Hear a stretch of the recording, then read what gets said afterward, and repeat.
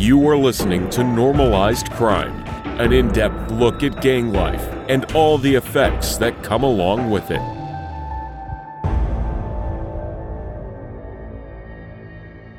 Hey everybody, welcome back to another episode of Normalized Crime. I'm Eric. What's going on? Berto here. And Berto, we're back with another episode. What do you got for a topic for us today? So today it's I guess it's not a bona fide topic, right? But it's just a thought I had in my mind about how there's a lot of guys that you run into, during these people that join gangs and during these periods of their life, and you run into a lot of guys and a lot of times, myself included, you always have a preconceived notion about somebody, right? When you first meet them, you automatically judge them based on what you think you know or their mannerisms or whatever it is. And so you can kind of tell yourself whether you think you'll like somebody or you won't like somebody. I had that happen to me a couple times, and so basically what I want to talk about is like, when you're surprised, right? When you're pleasantly surprised or unpleasantly surprised about, how somebody turns out, how they end up being, and obviously a relationship with them. And I thought about this the other day because I was speaking to, a friend, an older friend who was around during my time, and we started talking about this guy that I'm about to bring up. And it's kind of made me think like, man, how did that guy even end up trapped, so to speak, and end up in the gang, right? So the guy's name is Payne, right? And I brought him up in some stories. I guess I haven't really elaborated on him probably as much as I should have, because he was a relevant character. He was in the mix for sure, and he was the enforcer at one point. So yeah, so now to think about Payne, right? Before I start, you got any questions about that? You got anything you want to tell me? Well, I think can you lead it off with what was your when you first met Payne? What was your notion of who he was? Okay, yeah, good question. So when we first met him, so his brother was a king. His brother Weddle. I mean, obviously I've mentioned a bunch of Weddle, so you probably don't know which one, right? But this isn't the Miller Brewing executive Weddle. This is a different Weddle. He was from 19th Street. So this is his older brother. And Payne, when I first met him, Payne was like a basketball guy. I mean, he's like 6'2". He was chunky, but he loved to play ball. And that's kind of what we knew him as. Like he would come around, and you got to remember, like we were all like really, really into sports, like athletically, me, Tim, Chico, all the younger 19th Street guys were really into sports. And so we played sports a lot. And Payne was just a guy, he would come around, he would play with the Kings. There was never, like guys liked him. He would hang out. He was cool, but he was never like considered to be a king. Like nobody ever thought about him being a king, maybe part of that was like, because of Weddle, and then the other part was because of him. But what I thought about him is like, I just thought like, okay, this is an athletic, guy like to play, sports, and he likes to smoke. He'll drink, he'll drink with you, but he wasn't into the gang stuff. And I felt like, that suited him and fitted him, but naturally, what happens with being around gang members all the time, and eventually those parties and those smoke sessions, they turn into conversations, and obviously, a conversation is always going to be, it's always a recruiting tactic, right? Like guys want to know, why ain't you a king? Like you're always around, you hang out, but you got to remember, so at this time when he first is getting sort of wined and dined, I guess, into becoming a king, the element that's not there really is the violence part. He doesn't see that part. He kind of sees just the fun aspect of it, the parties and the drinking and the smoking and the girls and the sports. He kind of sees like the glorious part of it. He doesn't see the dangerous part. He doesn't see the inner workings of every day and the struggle it is, and looking over your shoulder everywhere you go. He didn't see that part. So eventually, he made the decision on his own. I think it was kind of through just being around guys a lot. And eventually he was like, yeah, man, listen, I want to come home, and that's the saying. That's always been the saying, come home. And so he ended up becoming a king. And this is where I said, like, I was surprised by him, right? Because my mindset about him was simple, right? Like I didn't think he would be as active of a member. I kind of thought he would be another guy that would be around and hold his own. But Payne he became really active, man. And by active I mean he was a shooter along with us. Maybe not to the extent that like, Toot and my brother and I were, but he was definitely somebody who was not scared to shoot a gun and not scared to kill a flake. He was not opposed to that, even more so than his brother who was already a king. Weddle was never known for putting in work or nothing like that. He was like I think I mentioned it before. He was kind of like a fighter. He would fight, flakes, but he was more of a family man. Obviously, like respect to him. Even at that time, he was a family man. And so Payne really surprised me, man. He came out of the woodwork, and there's a lot to be said about how you feel about somebody based on what they've done for you, right? Like obviously, the longer you've had a relationship with somebody, they've probably done things for you, and it grows your affinity for them, so to speak, right? Well, in the gang world, it's similar. When you're around somebody and they do things for you, right? So in the gang, the big things for you is to shoot for you, save your life, or to take a case for you. Those are like the ultimate, like, man, you feel like, you love this person, you're indebted to this person, like you really you embrace that aspect of the brotherhood. That it's real, it's true, or you think it is, Mm-hmm. and so Payne, he made it real easy to be accepted because of how naturally he transitioned into violence. I think I told this story, but from a different aspect before, and I believe it was for Toot's aspect, right? Well, this is Payne's aspect of it, and this Mm-hmm. early on, when he was beginning to be, I guess, respected, right? Like he was never the type to freeze up. He was ready to go. He didn't have a lot of situations where he had to react, right? And this one night, this one situation, he had to react, and this would have made or break his career in so many words, in so many ways. So what happened is it's me, Tim, Toot, and Payne. We're walking. I think we're going to A Street. We were going to A Street by Desmond. Desmond lived on a one way. I mean, not a one way. He lived on a dead end on 8th and Cleveland. And so it was right off the creek. And the only way to get to his house, obviously, if you're coming from the side where the creek is at, there's like a little small bridge. It's not a bridge for cars, it's just a bridge for walking. And so Mm-hmm. we're walking across that bridge. We see a car parked in the dead end, right? Like and there's people in there, and we can see like motion, like movement, and when you look a little closer, they're like in there dancing, and they're throwing up their hands, and so we can tell right away like it's guys, and they're obviously kicking it in this car, you know. So now you got to remember, we've always been in this at this point in time. We had always been in the neighborhood over here by Desmond's house. Like that became another one of our little hangouts. Lauren was there often, and we went over there a lot.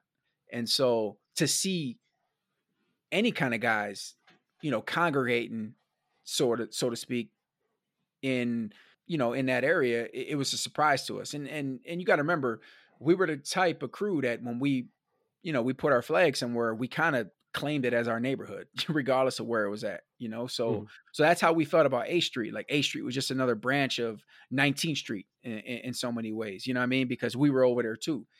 We seen these guys, man. We're walking up. Now Toot's got the 38, and it was like a weird 38. I think there was like a rubber band that was like holding the safety up or something. It was like some weird shit, right? And and I think that's why I told the story before, is I was talking about Toot having bad luck with these guns.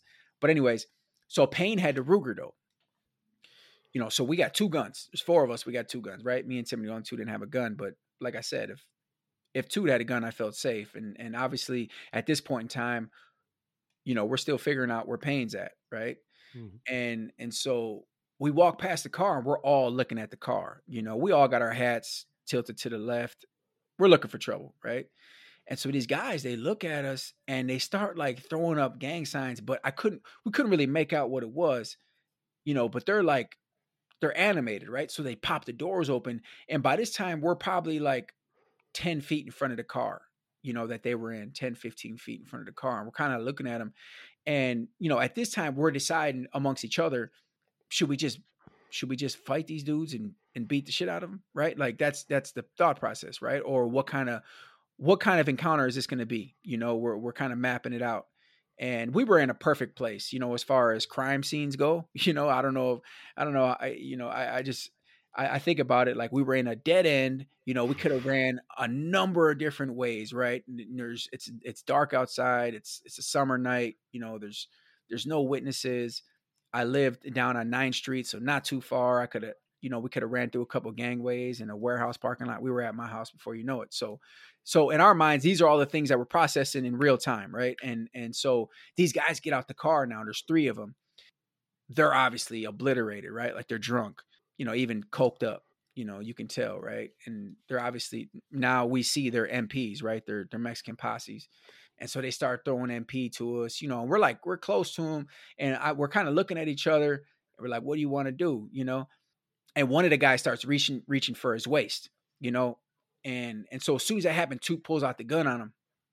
You know, he pulls out 38, and they start speaking in Spanish, you know, not like they were scared though, but you know, like there was an issue.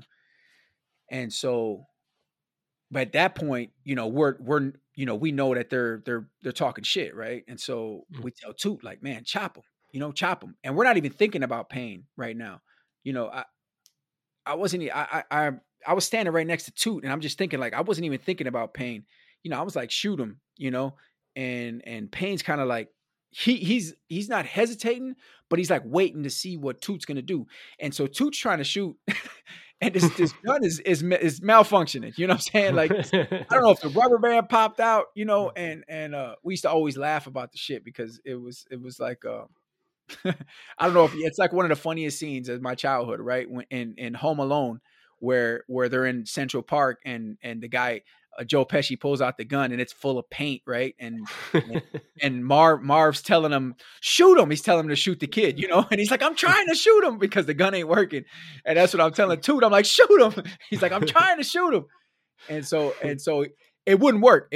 And so eventually Payne just pulls out his gun and starts letting these dudes have it. You know, the Ruger never skipped a beat. You know, the Ruger was consistent and it was reliable and it had 15 in the clip. I don't know how privy he was to the save a couple for the run. I don't know. I'm not sure. But I think he did, because 15 would have been probably overkill, no pun intended, at the time. And so, you know, those guys like spread out. I don't really know if he hit anybody, to be honest with you. It looked like somebody might have got hit, but not like anything life threatening, because they all ran away. I mean, I guess that's not a clear indicator, because technically they could have ran behind a house and been shot in the stomach. So I don't know, but we probably would have seen it on the news if it was something serious. So I think if there was, it was like a, you know, probably a leg wound or something. But my point of that is to say, like, you know, Payne didn't hesitate. You know, he when he seen that whatever was going on with Toot, he just took the initiative and he did what he had to do. And so that brings me back to my original point, is that I never seen that coming from that kind of guy. You know, I was pleasantly surprised, and that wouldn't be the first time. You know, I mean, that wouldn't be the last time. I'm sorry. That I was pleasantly surprised by him, man. I started to develop a good relationship with Payne, man. And once, that's what I said, man, once you see somebody's willing to kind of do the things that you do, you know, you spend more time with them. I ended up spending more time with him. Matter of fact, I mean, the night where, you know, I shot at the LFs and I got charged, we were at his house. I didn't get charged, but I mean, they raided our house. They raided his house. We were at his house, and because I started spending more time over there. You know, full disclosure, man, I don't know how much, you know, a lot of people, I believe they oversimplify, overstate, you know, this guy saved my life, or this person saved my life, or I was in this situation and my life was saved. So I don't know technically whether he saved my life or he didn't save my life, you know, but in my mind, this next event that I'm about to explain, I felt like he did save our lives to some extent, because you never know what could happen. A bullet has no name, right? Just, this is probably a really dumb question, but if you're not really sure where Payne's at, how does Payne end up with the gun? If there's 4 of you, You know that three of you are experienced with a gun. How does he end up being the person that's holding the gun? Right. Good question. Good question. Okay, so the main thing to remember here is that because Payne was with us, right? I mean, when I say us, I mean it's me, Tim, and Toot, right? So you got to remember at that time, me, Tim, and Toot were probably the most known shooters, right? I mean, you throw in Lawrence too, but us three. So that fact right there, that Payne was with us. There comes a time where you have to prove yourself. Mhm. You see what I'm saying? So he's going to be given a gun. That's how he got it. You know, So it to was put it kind of a simply, test. to put it simply, you know, when you're given the job to hold the gun, right? There's no guarantee you're going to have to use it that day, but you have to be ready to use it. To back ourselves up, obviously we know Toot had the other gun.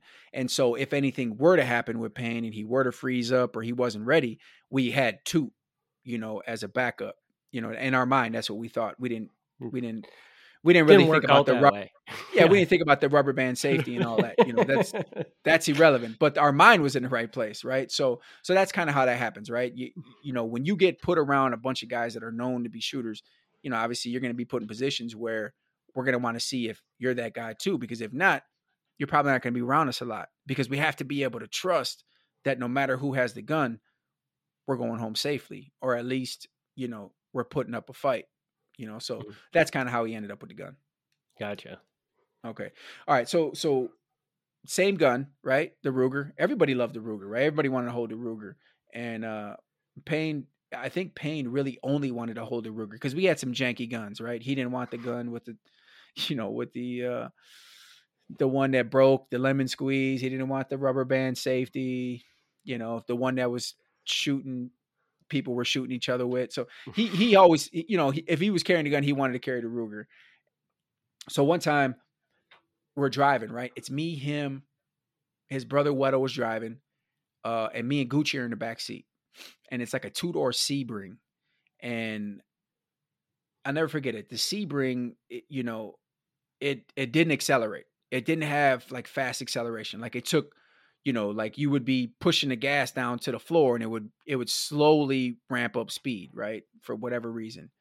And I'll never forget it. We're driving on 13th and we're going north towards Mario's house, right? So Mario lived on 12th and Orchard at this time. We're on 13th and Lapham, right? And there's a house on the left side of the street and we see there's like 4 guys out there, right? And they look like SGDs. And so we see them and we right away we you know, we dip the forks, right? We throw up the crown. We're dipping the forks. And we're letting them know, like, whatever you are, you know, let us know now, right? And so, but Weddle didn't stop. You know, we're kind of like coasting by. So as we coast by, they wait till we get down a little bit, and then they start like dipping the crown. And then 2 of the guys that were on the porch, they jump in a car, right? And it's like a little hatchback. And we get to the bottom of 13th Street on Orchard from Lapham, and we're about to take a right, or we're getting close to it, and we see these dudes speeding up behind us, you know, in this little hatchback. I'm talking about they're coming, right? So we're at a stop sign, and we're about to turn. Weddle can't accelerate. You know what I'm saying? Like this damn Sebring ain't going nowhere, right? So I'm like, man, go, you know, go. I'm like, get us somewhere where we can get out the car, you know, and find out what's going on. What are we gonna do? And so anyways, we turn right on Orchard and we're going towards 12th. And then we see them come flying around that corner, right behind us. So then we turn left again right away on 12th. Now we're going towards Greenfield, right? In between Greenfield and Orchard.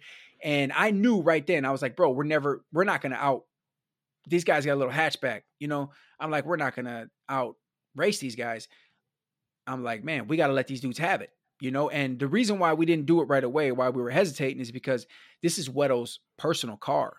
You know, like Weddle has his son in his car. You know, he has his girl in his car. So we weren't trying to gangbang out of his car, you know, in shooting mode. You know what I'm saying? Like, we didn't mind, you know, throwing. I'll be honest with you, bro. This is going to sound crazy, but we didn't really think those guys were going to do anything when we disrespected them. You know, like we had gotten so arrogant. We just kind of looked at it like, we're going to disrespect you dudes and you're just going to take it. You know what I mean? And it was stupid thinking, right? But that's how arrogant we had gotten. And we never thought these dudes are going to get in the car and chase us. You know what I'm saying? Like, what the hell? So anyways, back to the story. We're in between Orchard and Greenfield now. And I'm telling these guys, I'm like, bro, they're coming right here. I'm like, we got to pull over. I'm like, Weddle, pull over right here. I'm like, Payne, you're going to have to let these dudes have it. And Payne's like, all right. So he pulls a gun out. He puts one in the chamber. And in between, these are Southside streets, right? So I don't know how familiar you are. But in between 12th or in between Orchard and Greenfield on 12th Street and almost every street, there's alleyways, you know? Mm-hmm.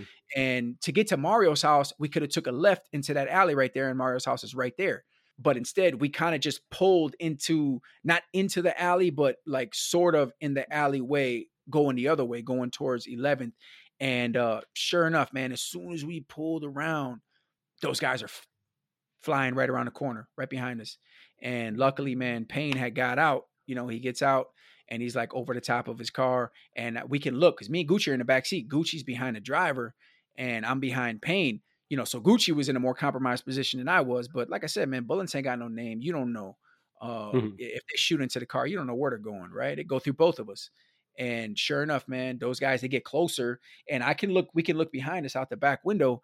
You know, we can see the guy, he's got his gun on like the window seal of the door.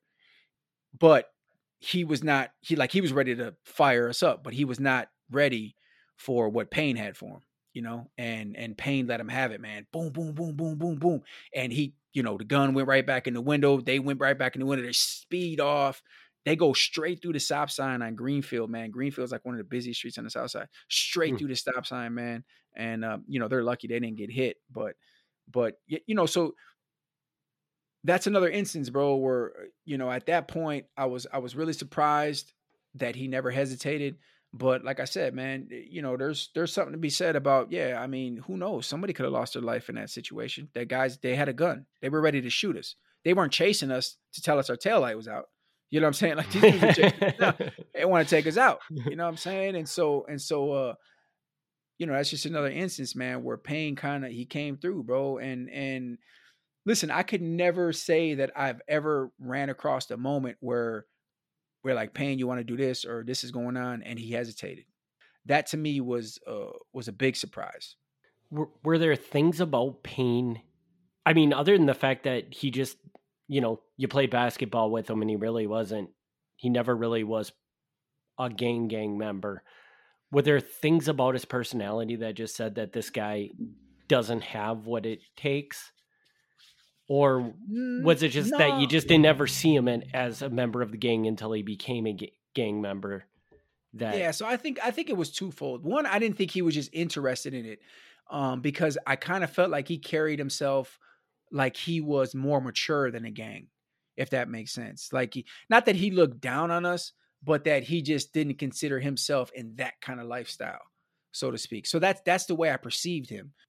Not that he wasn't prepared for it, you know, because I think in that case, if you think somebody's not prepared for it, there has to be kind of some mannerisms or tendencies that they have that make you feel that way. You see what I'm saying? So it wasn't ever anything glaring that I was like, yeah, he's not brother material. It was just a matter of, I didn't feel like he was interested in it. You know, he was older. You know, when Payne became a king, he was an adult.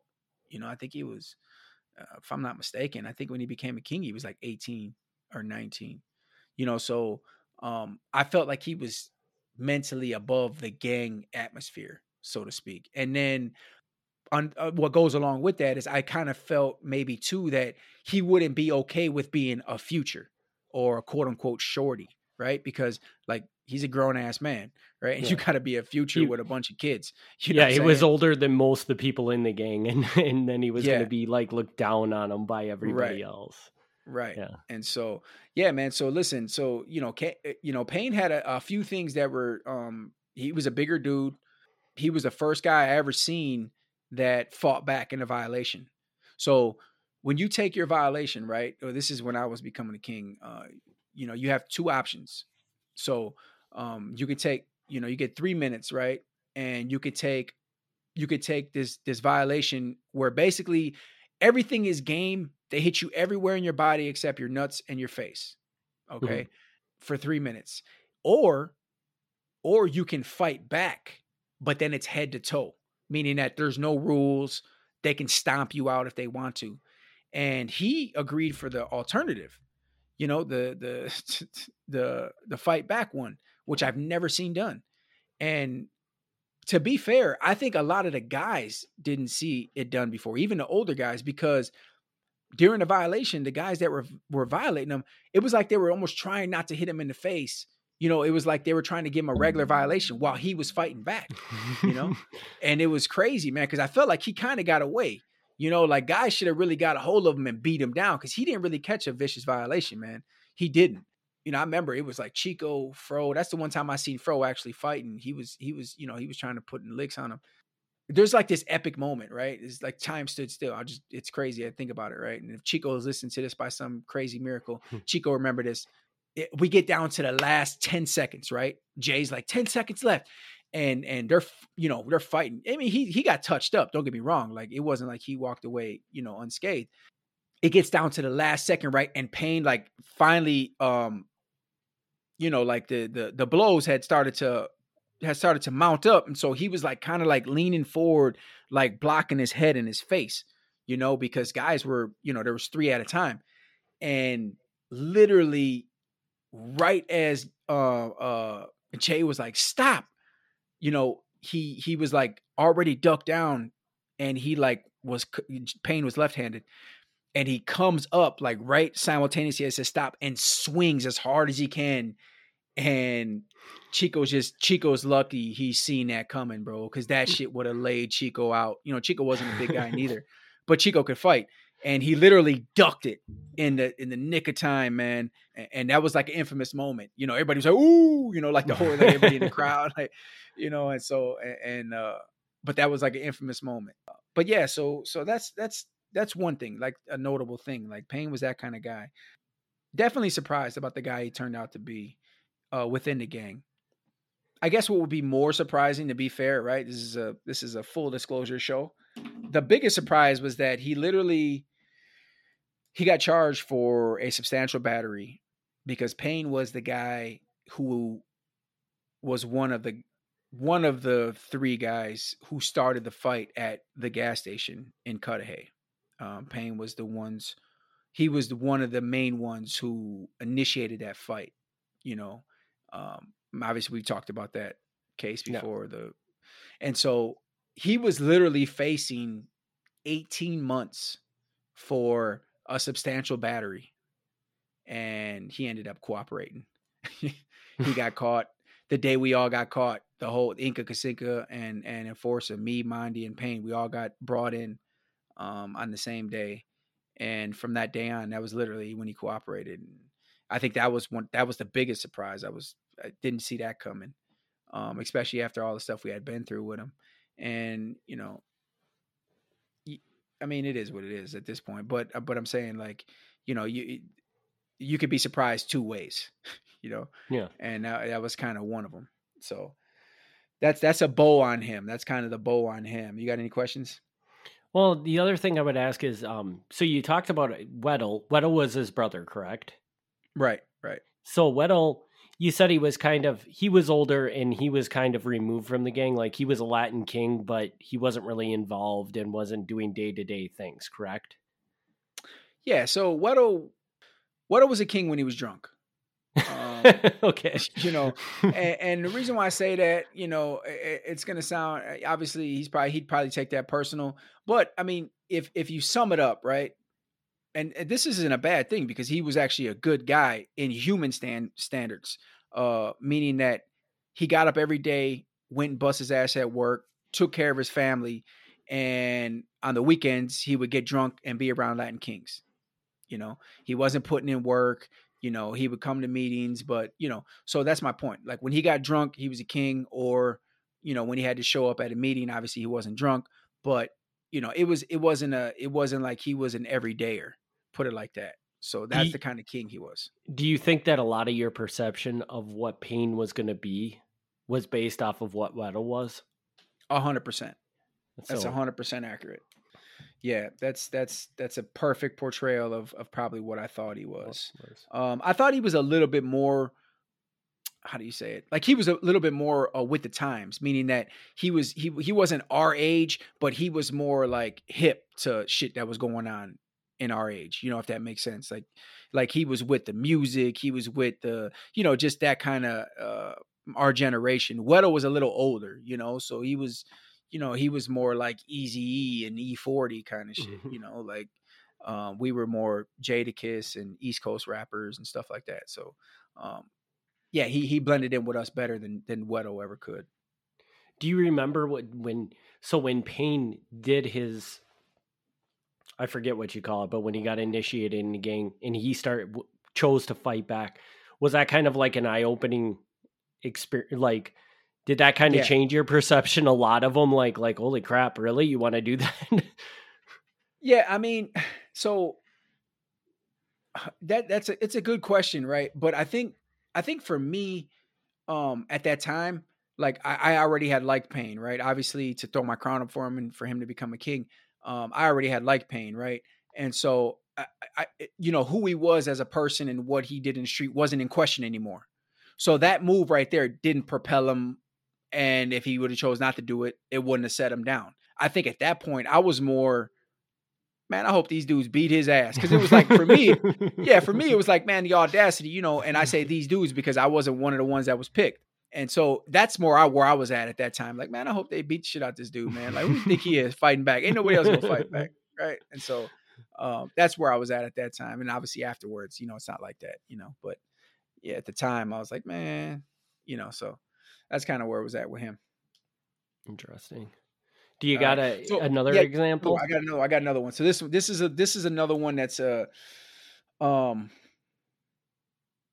I don't know if it's pleasantly surprised, unpleasantly surprised. I guess I just explain the story and kind of tell you why I was surprised in general, right? So this is Toot's brother, right? Toot's brother is Beaky. Beaky's family, bro. You know, he might not feel that way about me right now, but he's family, and you know, he always will be. The thing about Beaky, man, is, for lack of a better term, man, he was a fuck up. You know, he just not like intentionally, but he would just, you know, he would have brain farts as a prospect. You know, he wasn't a king, and you know, him and Toot started coming around a similar time. Obviously, they knew a bunch of guys before they started coming around us, so they were always around. You know, it wasn't like they were just strangers. But I'm saying, like, around our group of guys and in the mix with 19th Street, they started coming around the same time. But Tutu was a younger brother, Toot, and he flew past Beaky, like surpassed him, you know, so much to the point where he would be like, have to scold Beaky because, you know, Beaky wouldn't be, you know, he would be messing up, you know, meaning that, you know, he would be saying he wants to be a king, but he's never around. Or when he is around, you know, Beaky wasn't like the fastest guy on the scene, you know. He's just a really unique character. I mean, he was one of the guys that wore his pants down, hanging off his ass. I mean, his shirts were so big it looked like he had T-Rex arms. Like, he was just one of them guys, you know, had a bandana. You know, Beaky was like a rare, unique character. And we loved him. Don't get me wrong. Like, it wasn't that we embraced him. We wanted him to be 19th Street. You know, we always wanted him around. But the perception of him was that, man, is this dude going to be able to get it together mentally? Is he going to be able to be out here? And then ultimately, right, you know, Toot felt a little bit of extra pressure because you got to remember, Toot was with me and Tim, and me and Tim are both violent. So he's, in his head, he's probably like, well, Beaky should be violent too because it's me and him, right? And that wasn't really the case. You know, not that Beaky was scary, but it's just he wasn't putting himself in positions that we were, if that makes sense. You know, we were always in the mix, so we had to be violent, right? And Beaky wasn't around a lot. And then he ended up getting a girlfriend, and she occupied some of his time. And I mentioned that before, where when guys get girls, they tend to spend less time with the gang and more time with the girl, you know, honeymoon phase and whatever it is. So he always had like things pulling him away. And he would just go missing in action sometime for like a week, you know, 7 days, 8 days. And that's extremely rare. when it comes to our group and our clique. We seen each other every day. That's kind of the background of what the perception of Beaky was, what he had made the perception. And to be fair, if it wasn't me and Tim and Toot that felt that felt that love towards him, he might not have never been a king, man, because there was a lot of people that felt like he shouldn't even have been around anymore because he was kind of non-existent at times. I understood that. I understand where guys were coming from, and we had conversations with him about that. And to his credit, man, he made effort. He made the effort and came around a lot more. But he never really had that. He never really had that extra. He never really had that known for being a shooter, known for doing this, he never really had that. He was, for lack of a better term, again, I hate to say it, but he was kind of in Toot's shadow, and Toot had a big shadow, man. He was in every aspect of the street life. He was a solid dude. They got into it a lot. They bumped heads. But obviously that's personal. That's more personal. But my point of saying that is that there was a big threshold to meet when it came to him being Toot's family and being around a bunch of guys that were violent, and he was falling short. When I got locked up, obviously right before I got locked up, when I was a Kasinka, Beaky became a king. I threw my crown up for him. I said that he deserved to be it. I said that he had been around long enough. He knew everybody, and I felt like his heart was in the right spot, and I was okay with that decision, and so was everybody else. So fast forward a little bit, man. I get locked up, and Beaky's he's kind of got the same reputation, man, and but like I said, nobody ever thought, man, Beaky scared. Nobody ever thought nothing like that. Everybody respected him. They just felt like he wasn't around a lot. Well, one day, man, they were by, you got to remember I'm locked up for this, so I'm getting this secondhand. So they were at a girl's house, some random girl, guys hanging out. You know how it is. We infest houses, we take them over, and that's kind of how it rolls, right? So the brothers are infesting this house, and to get to the point, for some reason or another, Gordy's outside, he's in the gangway, and there ends up being a snake, a cobra, that is walking up behind him, literally to kill him. Got a hoodie on, got a gun on his waist, actually got a gun in his hoodie pocket, and is gonna kill Gordy. He's gonna shoot him in the back of the head, more than likely. And before he gets a chance to get to him, Beaky walks up behind him and kills him. Wow.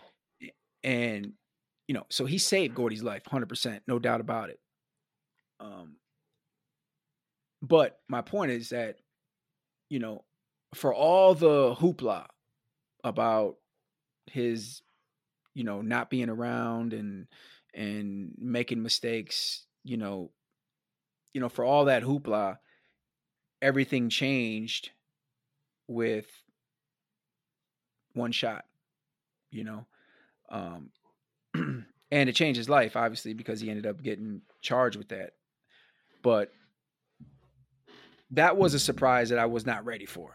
When I heard that, it was, like I said, it wasn't that I never thought he was capable of that. It's just I didn't see him ever being in a position where he would have to do that. I kind of thought he would be around, he'd be at the parties, and every now and then he'd come and kick it, but that was something, bro, that I can't say. I can't say for myself, as much as, as many shootings as I've done, I can't say that. I can't say I've never, like that one right there, we talked about the story before with Payne. You never know if he saved my life or whatever the case is. That one right there is a direct 100% saved his life without a doubt, unless for some reason the guy died with a gun on him. Unless for some reason his gun would have jammed, or, God would have had other plans for Gordy, whatever it is. But all things considered, everything being equal, Beaky literally saved his life right there. But the bigger point is, for me at that point, at this, stage, is, man, I was shocked. I was like, damn, and obviously he never got charged for it, right? I'm just getting wind.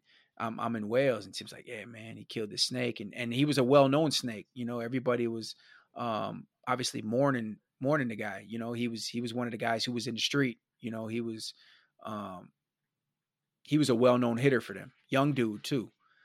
So yeah, I remember hearing it like, damn, and kind of shocked me, man. Caught me off guard, but that's one of those ones where, yeah, shocked the other way, right? Like shocked to see that somebody turns into that and ends up being that. And say what you want, I guess, if you were analyzing somebody's quote unquote career as a king, right? I mean, does one bullet that way change the entire scope of his career? I don't know.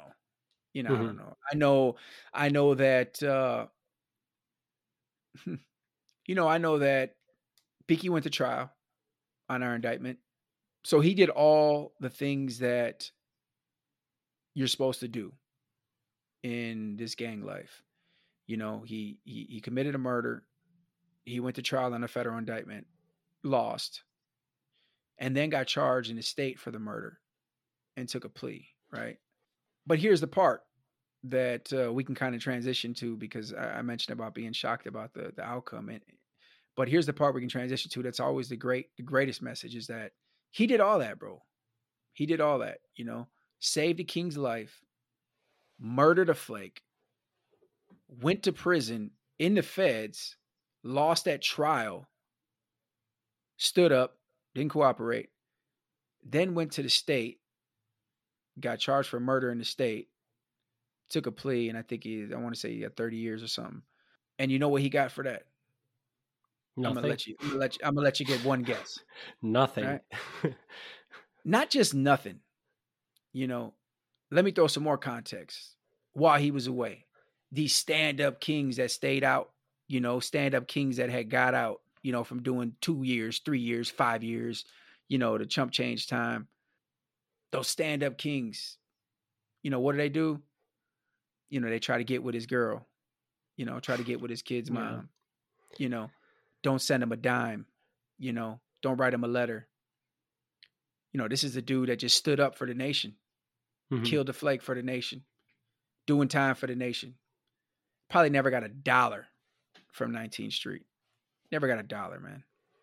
And lost his girlfriend or baby. Oh, for sure. I mean, not just that. I mean, there's, obviously, like, I don't like, the personal life is touchy, man. But yeah, to lose that, and relationships along the way, and man, it's just it's sad, bro, because it's like, how fulfilling is that? Let's just put ourselves in his shoes, right? How fulfilling is that? Your whole career, you're known as somebody who's not living up to the standard that's set for you, right?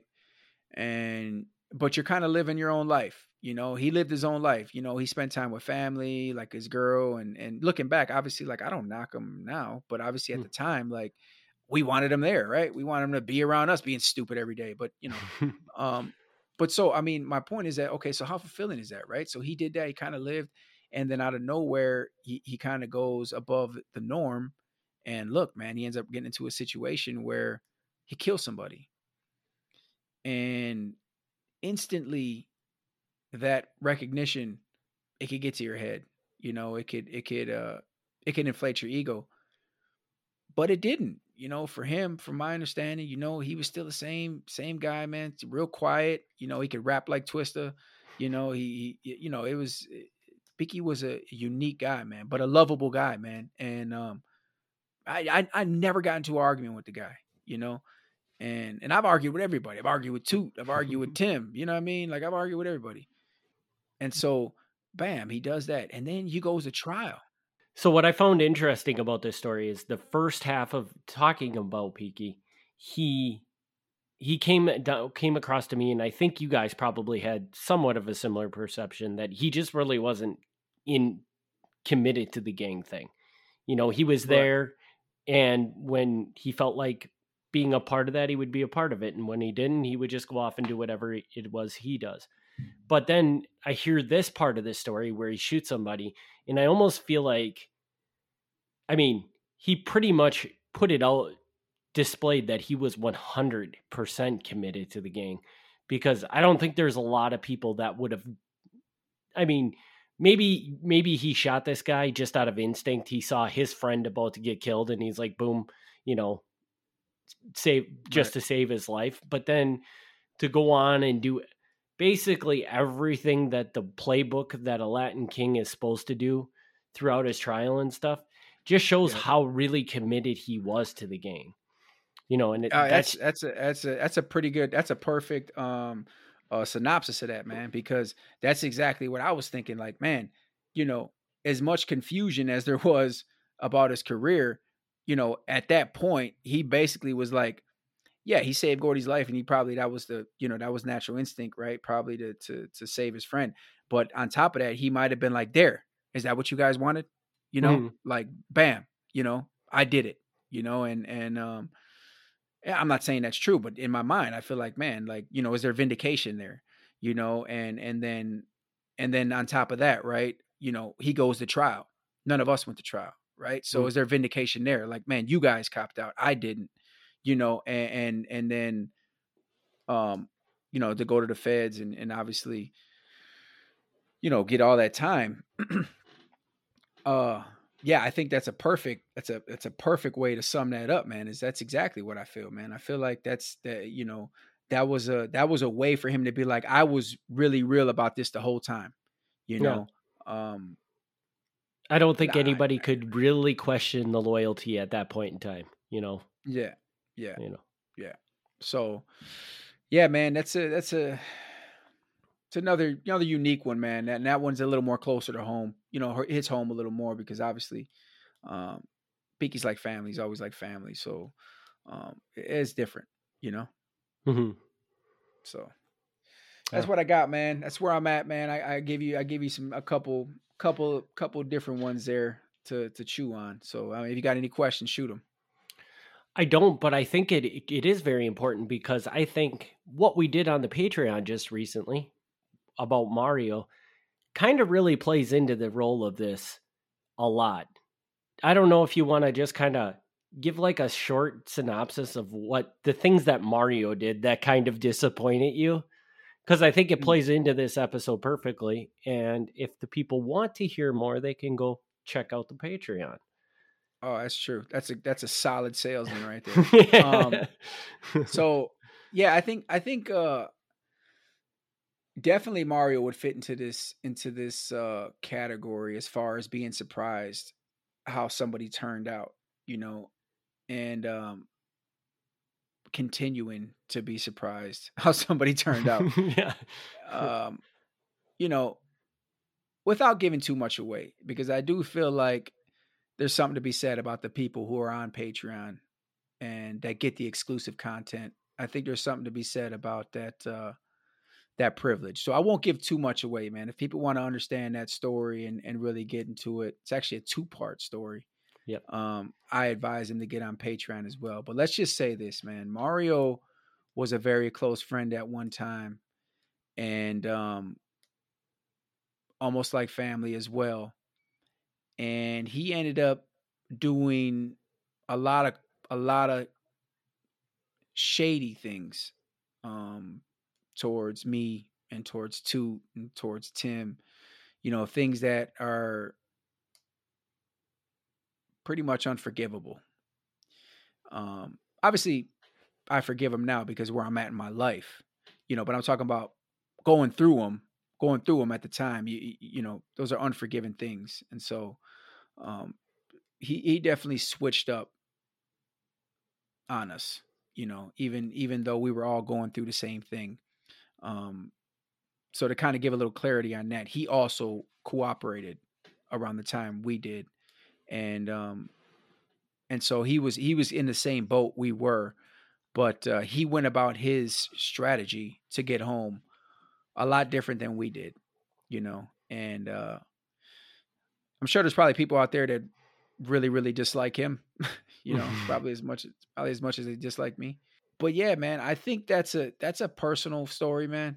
That's a personal one that I shared with our Patreon listeners, and I encourage people to go and listen to that, because as I go forward and I start to break down some of these relationships that I have with individuals, I think it's easier to see why I ended up having feelings the way I do about these people, and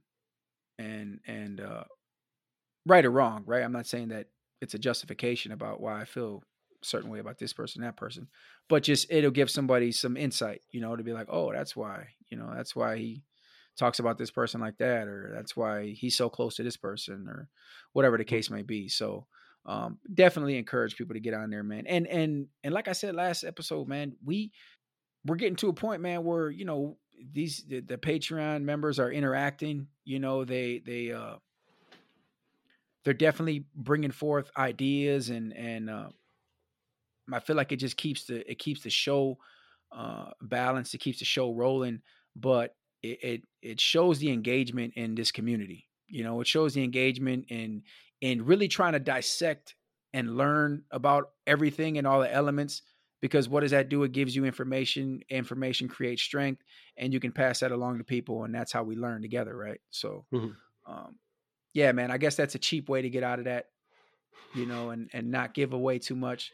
I think my Patreon members right now are probably like, good going, Berto. Yeah. You know so if you would have given a nugget, you would have had 13 emails in your mailbox yelling at you. How could you? I paid for that content. No, I don't know. But no, it's just another way to encourage them, man. Get on there and subscribe, man. Subscribe with us, man. Yep.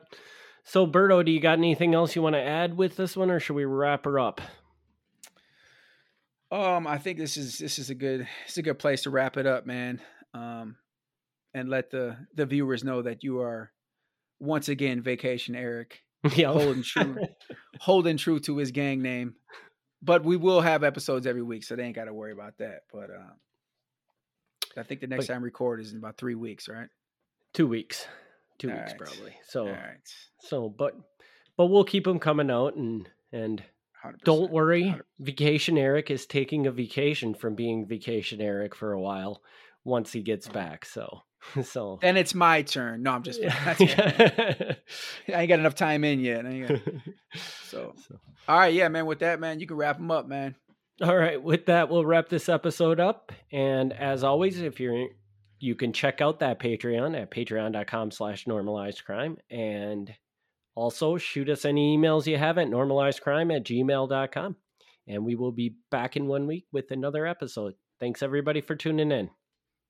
Peace. Thanks for tuning in to Normalized Crime. Stay tuned for the next episode.